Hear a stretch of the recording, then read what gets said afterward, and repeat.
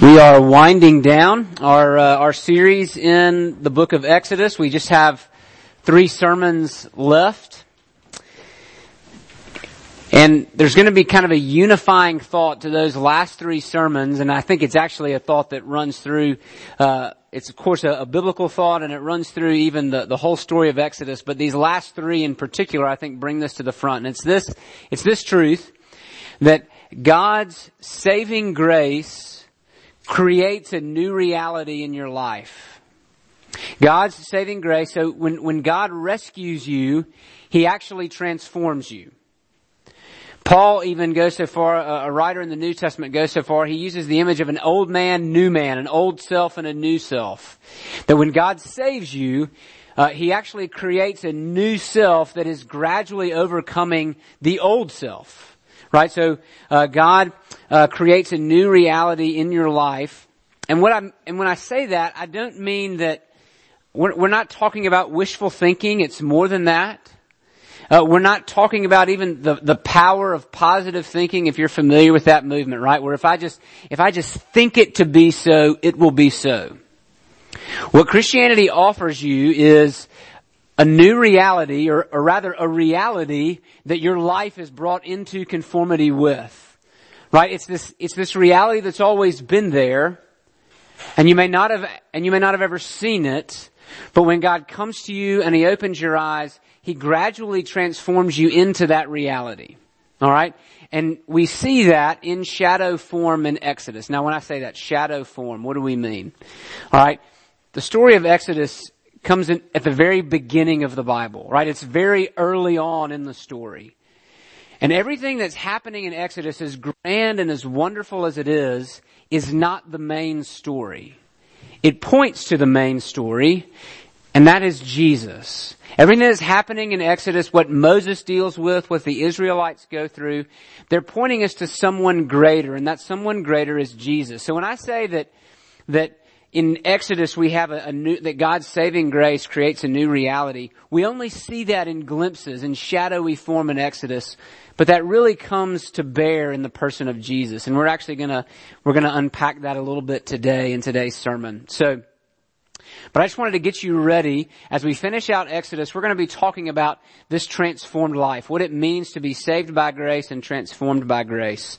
And we begin by reading Exodus 34. And so if you have a Bible, turn there, Exodus 34. I'm going to start reading in verse 27. If you don't have a Bible, there should be one in one of the chairs in front of you or behind you. Feel free to grab that. Page 75 is where you'll find our passage for the day. Exodus 34, verse 27. Just so you remember, Moses is back on Mount Sinai. This is his last trip. It's on Mount Sinai that he meets with God. He's been in this moment before. He got God's law, but then they were cut off, interrupted by the Israelites worshiping the golden calf. And so Moses, what we've seen past couple of chapters is Moses pleading with God to accept his people and forgive their sin. And God, we saw last week that God accepts that plea and decides to remake the covenant. Okay? So what's been happening is basically this. God and Israel are making wedding vows. And no sooner does Israel say yes to her vows than she breaks them. And so now God comes back in and He remakes the vows. He remakes the covenant that she broke. And we now have the follow-up to that. Exodus 34, verse 27. And the Lord said to Moses, "Write these words. For in accordance with these words, I have made a covenant with you and with Israel." So he was there with the Lord 40 days and 40 nights. He neither ate bread nor drank water. And he wrote on the tablets the words of the covenant, the 10 commandments. When Moses came down from Mount Sinai with the 2 tablets of the testimony in his hand as he came down from the mountain, Moses didn't know that the skin of his face shone because he had been talking with God. Aaron and all the people of Israel saw Moses, and behold, the skin of his face shone, and they were afraid to come near him. But Moses called to them. And Aaron and all the leaders of the congregation returned to him, and Moses talked with them. Afterward, all the people of Israel came near, and he commanded them all that the Lord had spoken with him in Mount Sinai. And when Moses had finished speaking with them, he put a veil over his face. Whenever Moses went in before the Lord to speak with him, he would remove the veil until he came out. And when he came out and told the people of Israel what he was commanded, the people of Israel would see the face of Moses, that the skin of Moses' face was shining. And Moses would put the veil over his face again until he went in to speak with him. The grass withers and the flowers fade, but the word of our God stands forever. Let's pray. God in heaven, would you help us to understand this bizarre passage, something that seems very strange to us, is very strange to us. Would you unveil our eyes? Help us to see your truth, what it is you're saying here, and what it means for us, God, that we may be transformed. Help us to see Jesus. We pray it in his name. Amen. Her name was Sarah. We were friends in high school. And in high school, I had zero interest in religion whatsoever, zero interest especially in Christianity. Like maybe many of you growing up in the Deep South, I had grown up in the church and found it to be wanting. And so in high school, I had basically turned my back on Christianity, and probably in large portion to many of the Christians that I knew. But not Sarah. Sarah was a friend of mine. We had several classes together. We were in the band together. Yep, I was in the band. I can admit it now. All right. So Sarah was a friend of mine, but Sarah was different. I was familiar, maybe as probably many of you are with, again, growing up in the Deep South, many so-called Christians, who I really didn't want anything to do with, but there was a genuineness to Sarah that I couldn't put my finger on it. There was an attractiveness to the way that she lived, to the way that she talked to me, to the way even that she cared for me. Our value systems were very different. We were very different people, and yet that did not deter Sarah. And so it was years later, just a few years later, when I began to wrestle with God, wrestle with the truth claims of Christianity, with religion in general, with Christianity in particular, that at one point I just simply prayed, okay, God, I don't get this. I'm going to need some help. And just a couple of weeks later, I'm sitting in the student center at Alabama, and in walks Sarah. And we sit down and we have a cup of coffee, and she introduces me to the person who would end up sharing the gospel with me and leading me to Jesus.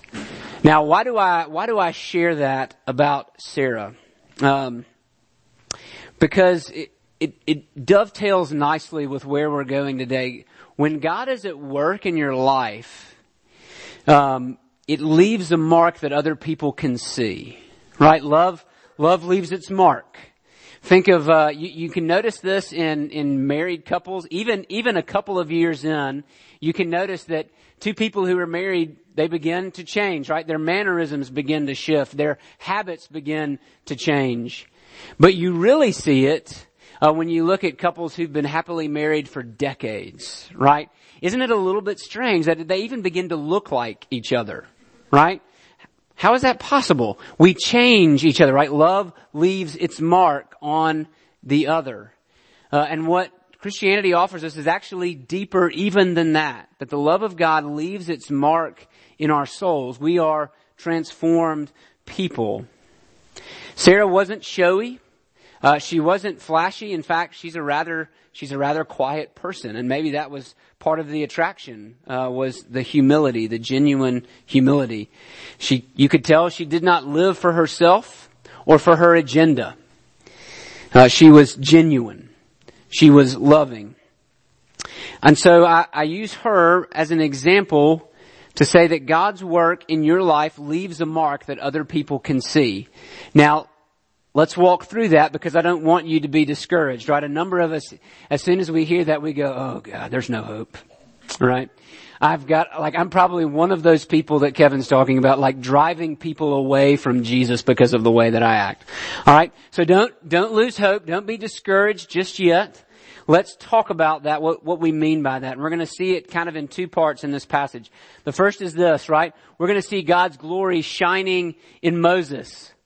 And then we're going to see God's glory shining in Jesus. So we're going to look at this in a twofold way. God's glory shining in Moses, and then God's glory shining in Jesus. So let's go to Exodus 34. And let me just recap for you what's happening here, right? Moses is on the mountain. He's been meeting with God. He receives these tablets of the testimony, right? God, what we call the Ten Commandments, God's covenant. He's taking it back down the mountain. And as he makes his way down the mountain, his face is shining. And he has no idea, right? That we're not 100% clear what exactly this looked like. Was it rays of light beaming off his face? Did it look like a good tan? I don't know, right? But either way, God meeting with Moses had visibly affected Moses' face in a way that he couldn't tell. And so as he approaches the people, as he comes down the mountain now for this final time, the people run away, right? They see Moses' face and they are terrified, right? They run away from Moses. They want to hide. And so, this whole passage, what's all this about? What's going on with Moses' shining face? I mean, is this something that I should want for myself? How would I get that? What does this have to do with us? So, first let's talk about what this is all about.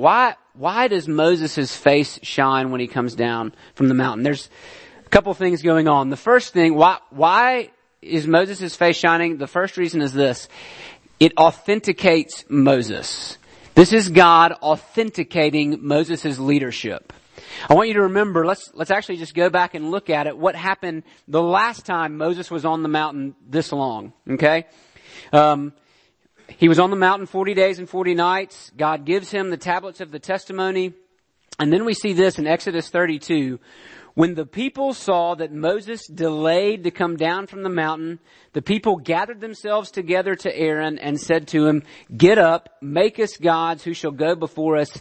As for this Moses, the man who brought us up out of the land of Egypt, we don't know what has become of him." Right? So they basically write Moses off as dead.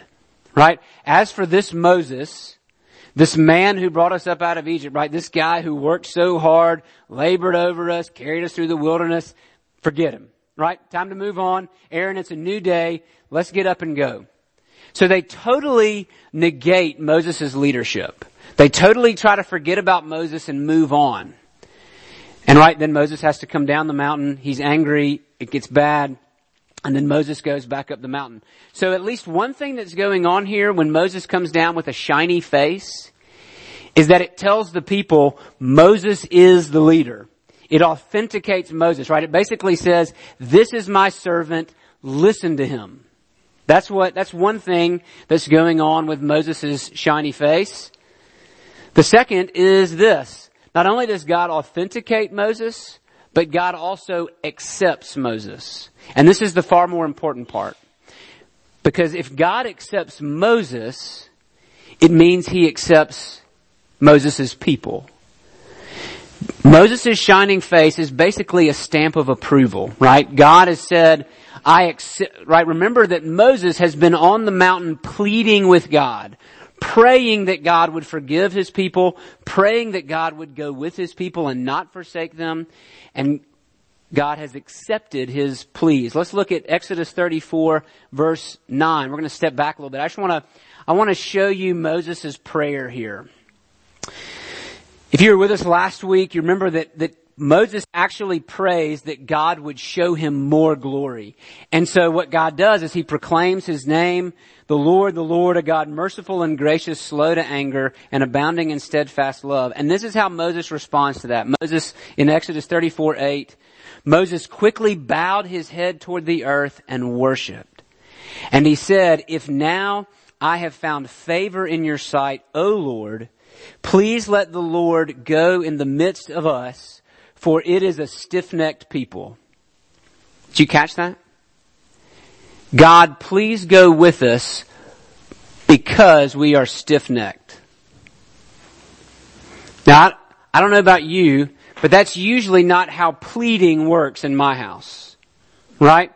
When you're pleading for something, when I hear pleading in my house, right, usually it's, the first part is a plea for, Dad, please give me something I don't deserve, right? Or don't give me what I do deserve, which is punishment, right? And then it is followed by a promise that I'll never keep. Right? So I don't know about your house, but in my house it goes like this. Please don't spank me. I promise I'll never do it again. Right? That's how our hearts work. Please don't take the screens away. I promise I'll do better next time. Right? Our children do that, and you know what? We do that. We do that in our relationships with each other. Hey, listen, I'm really sorry about that. I promise I'll never do it again. You know that's not true. But you make that promise anyway. And what I love about what Moses says right here is he says, God, would you please go with us? If we found grace in your sight, please go with us because we're going to do it again. Did you catch that? God, please go with us because we are stubborn, because we are stiff-necked, because we are rebellious. What I love about Moses' prayer is its honesty. He's honest about two things. The persistent sin and wickedness of the human heart. He doesn't say, hey God, we're gonna do better next time. Please don't leave us in the desert. Right? He doesn't say that. He says, no, we're stiff-necked. We are stiff-necked.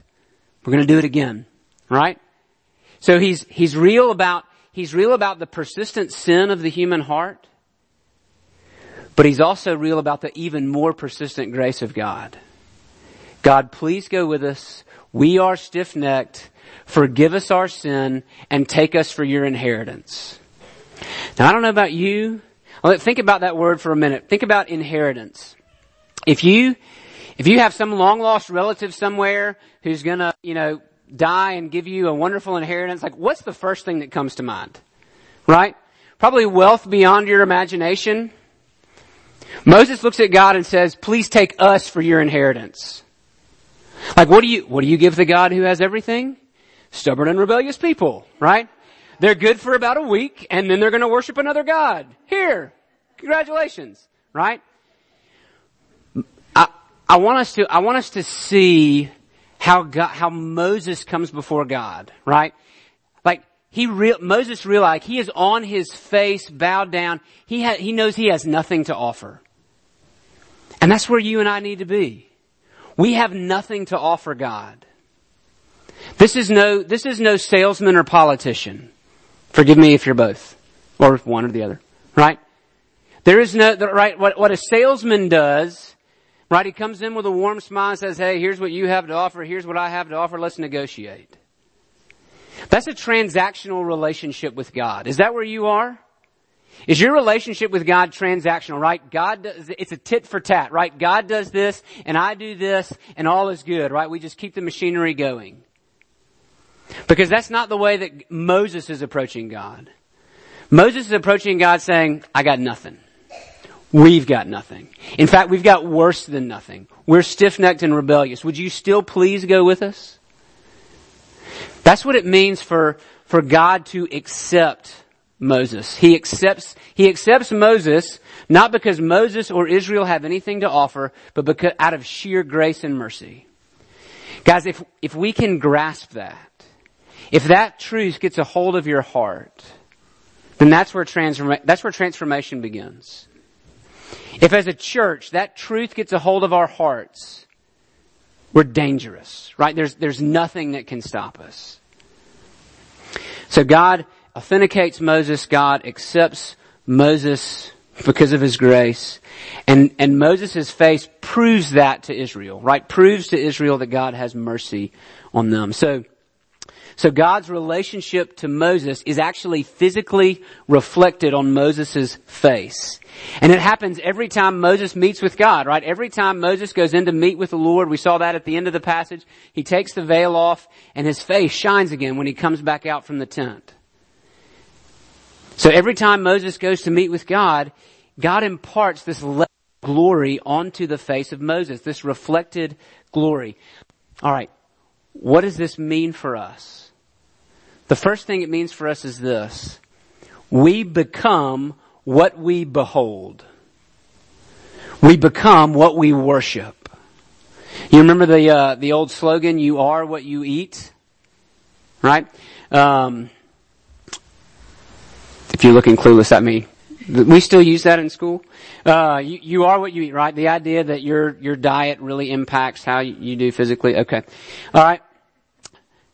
Theologian Greg Beale wrote a book called We Become What We Worship. We are what we worship. And he says this, what people revere, they resemble. So go ahead and take that grid and press it down over your last week. Whatever we revere, we resemble. Press that down over your last month, over your life. What do you resemble? And you begin to have an idea of what you revere. We become what we worship. What people revere, they resemble either for ruin or restoration. So look at the trajectory of your life. Is it towards restoration or is it towards ruin? Again, it will give you an indication of what it is that you revere. We become what we worship. And so for Moses, being on the mountain as he was close to God, he didn't even realize it was happening. His face, right, Moses got to see more glory than any human being ever saw. And it was still limited. But even from that limited view of glory, Moses' face actually beamed with light. So if Moses, in drawing close to the Lord, right, it's a visible representation of what happens in our hearts. When we worship, we become something. So the question is, what are you becoming? And you'll have an idea of what it is that you're worshiping. A couple of things that I think are helpful to notice. I think it's important that Moses doesn't notice, right? Moses is totally unaware that being close to God has changed him. And what that at least tells me is he's not thinking about himself, right? He's not arrogant. He's not saying, hey, don't you want your face to shine like my face? Right? Nor is he falsely humble about it, right? He's not like, oh, no, this isn't really all that shiny. It's fine, right? He's not self-focused one way or the other. He doesn't even notice. He's not even thinking about himself. He's probably so caught up in what he's been doing for the past 40 days as God sustained him without food or water, right? He's all taken up in bringing this good news back to Israel that God will in fact go with them. He doesn't even notice that his face is shining. I think we ought to pray for self-forgetfulness. We ought to ask God to give us this trait of self-forgetfulness that we don't even notice how God has changed us. Also notice that the people are scared. That they don't fully understand. And this is true as well, right? That when God changes you, that won't be welcome news to all kinds of people. People who don't understand what it means to be with God will, in some cases, even be repulsed. Not always, but the people are afraid. And I think the reason the people are afraid is because, well, think back to Exodus 20. At the end of the Ten Commandments, the very first time the people heard God speak, what was their response? Don't speak anymore. We don't want to hear anymore. We're terrified. Moses, you go speak to God for us. We're going to throw you into the fire. We're going to hang out here so we're safe and sound, right? And so I think the same thing is at work here. As Moses comes down the mountain with this shining face, the people are reminded that God is not like them. They see holiness reflected in Moses that they do not have, and they want to run away. So that highlights even kind of the issues with Moses' glory. One, it's scary to the people, right? It reminds them that they're not holy. But did you also notice that it doesn't last? It fades. It goes away. It's only temporary. And it was only limited to Moses. No one else got a shiny face. Just Moses. So, what does that mean for us? What hope do we have for real change, right? If that's what it looks like to reflect God's glory, then what about us? I don't see any shiny faces in here, right? At least not in the good sense. So, sorry. What hope do we have for real change, right? And Paul tells us that it's not the glory in Moses that changes us. It's the glory in Jesus. So turn with me to the New Testament, to 2 Corinthians 3. Paul actually spends a good while on this, interpreting this passage for us. 2 Corinthians chapter 3, if you're using the Pew Bible, it's on page 965. So Moses' glory was temporary, it was fleeting, it didn't last, it wasn't for everybody. How does Paul answer, how does Paul respond to that? How does he talk about that?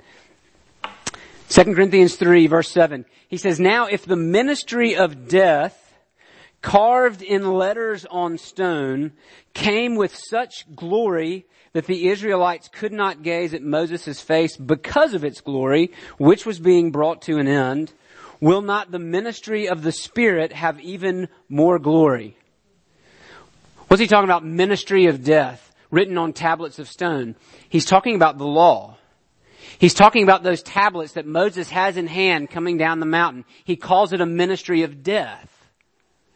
He calls it glorious, so it was holy and it was good, it had glory, but it was a ministry of death. Why? He goes on. Verse 9, "If there was glory in the ministry of condemnation," so the law is a ministry of death and condemnation. We're going to talk about that. "If there was glory in the ministry of condemnation, the ministry of righteousness must far exceed it in glory." What in the world does Paul mean? What he's telling you is that the law, written on tablets of stone, cannot save you. It cannot give you life. It can only bring condemnation, right? It can only tell you that you're guilty. And the penalty for being guilty is death, which is why he calls it a ministry of condemnation and death. That's Moses' ministry. Now it was, again, Paul will say later in Romans 7 that the law is good and perfect and holy, but it does not have the power to save. And so Paul says, you need another ministry. You need the ministry of the Spirit, which is the ministry of Jesus in the gospel. That ministry he calls the ministry of righteousness. Because the Spirit gives, Jesus gives what the law cannot. Jesus gives righteousness which the law cannot do. If you're only going to approach God on the basis of the law, you're only going to get so far. And it will ultimately kill you. Which is why Moses' glory was temporary, because it was not the last word. Let's go to verse 11. So Jesus' life has power to save where Moses' law does not. 2 Corinthians 3 verse 11. "For if what was being brought to an end came with glory," he's talking about Moses' ministry, the law came with glory, but if it was being brought to an end, it was temporary, much more will what is permanent have glory. What's he saying? Moses' face would fade. Moses would eventually die. His glory was a fleeting glory. The glory of the law is only temporary and fleeting. He says we are in a better position than Moses. We are in a better position than Moses because what we have is permanent. Moses has a shadow. We have the real thing. Moses had a glory, but it has now been squashed, superseded, done away with by Jesus' glory. And Jesus' glory is higher and better because it is permanent. Not only because it gives life and righteousness, but because it is permanent, eternal. It will not go away. All right? And then, most importantly, Jesus' glory does not have to be veiled. Look at verse 12. "Since we have such a hope, we are very bold, not like Moses, who would put a veil over his face, so that the Israelites might not gaze at the outcome of what was being brought to an end." Their minds were hardened. For to this day, when they read the Old Covenant, that same veil remains unlifted, because only through Christ is it taken away. So what's he saying? That until you see Jesus through the law, there is a veil over your heart and you cannot understand it. Until you come to Christ, the veil remains over your heart. Yes, to this day, whenever Moses is read, a veil lies over their hearts. But when one turns to the Lord, the veil is removed. Now the Lord is the Spirit, and where the Spirit of the Lord is, there is freedom. Freedom from death, freedom from condemnation, freedom from bondage to the law. And we all, with unveiled face, beholding the glory of the Lord, are being transformed into the same image from one degree of glory to another. So we end where we began. When God is at work in your life, it brings about transformation. And it brings about a more powerful transformation than what Moses went through. It brings about a more permanent transformation than what Moses went through. Right? We become what we worship. So how do we transform? How do we experience change? Paul tells you right there. With unveiled face, look to Jesus. You want to learn to be... Look at Jesus, who was endlessly patient. You want to learn... You struggle with bitterness and anger. Look to Jesus, who was persecuted and had every right to be angry, but refused to be. You wrestle with doubt. Plead to Jesus for help. If you want to be transformed, if you want to begin to experience that shaping, molding power, right? The glory of God at work in your life. If you want to go from one degree of glory to another, you must worship and reflect on Jesus. We must become fixed on the God of grace himself. If we want to exhibit the grace of God to other people, we must become fixed on the God of grace himself. We're only transformed as we look at Jesus. So whatever else you think Christianity may be about, it is primarily about this. That we come to Jesus and we look at him and we just keep looking at him. And as we do, we are transformed from one degree of glory to another. And this comes from the Spirit who is, this comes from the Lord who is the Spirit. Jesus was with his disciples. This is from Matthew 17. And he takes his closest three disciples, James, Peter, and John, and they go up on a mountain. And like Moses, oddly enough, they wait 6 days and then they go up. And as they're on the mountain, Moses and Elijah actually appear and meet with Jesus. And as they are meeting with Jesus, Jesus is transfigured. Not just his face, not just beams of light, but his whole person becomes blazingly bright white. And then a cloud descends on the mountain. And do you know what voice the disciples hear? Do you know what they hear? They hear, "This is my beloved Son. Listen to him." Jesus is the new and better Moses. And as we come to him, pleading just as Moses pled for the Israelites, "Nothing in my hand I bring, simply to the cross I cling," Jesus transforms us. And we get shining faces. Not outwardly, but shining faces like Sarah's. A compelling savor of life to those around us. Let's pray. God in heaven, thank you for this passage. Thank you for words of life. Lord, for more than that, we thank you for the Spirit of life, who even works when our minds are hazy. God, who even lifts the veil for us and helps us to see Jesus. Lord, I pray that you would do that for us. Help us to come to Jesus and be renewed and transformed. that our lives would reflect the glory of God, the glory of the God of grace, who has rescued us and is making us new. We pray it in Jesus' name. Amen.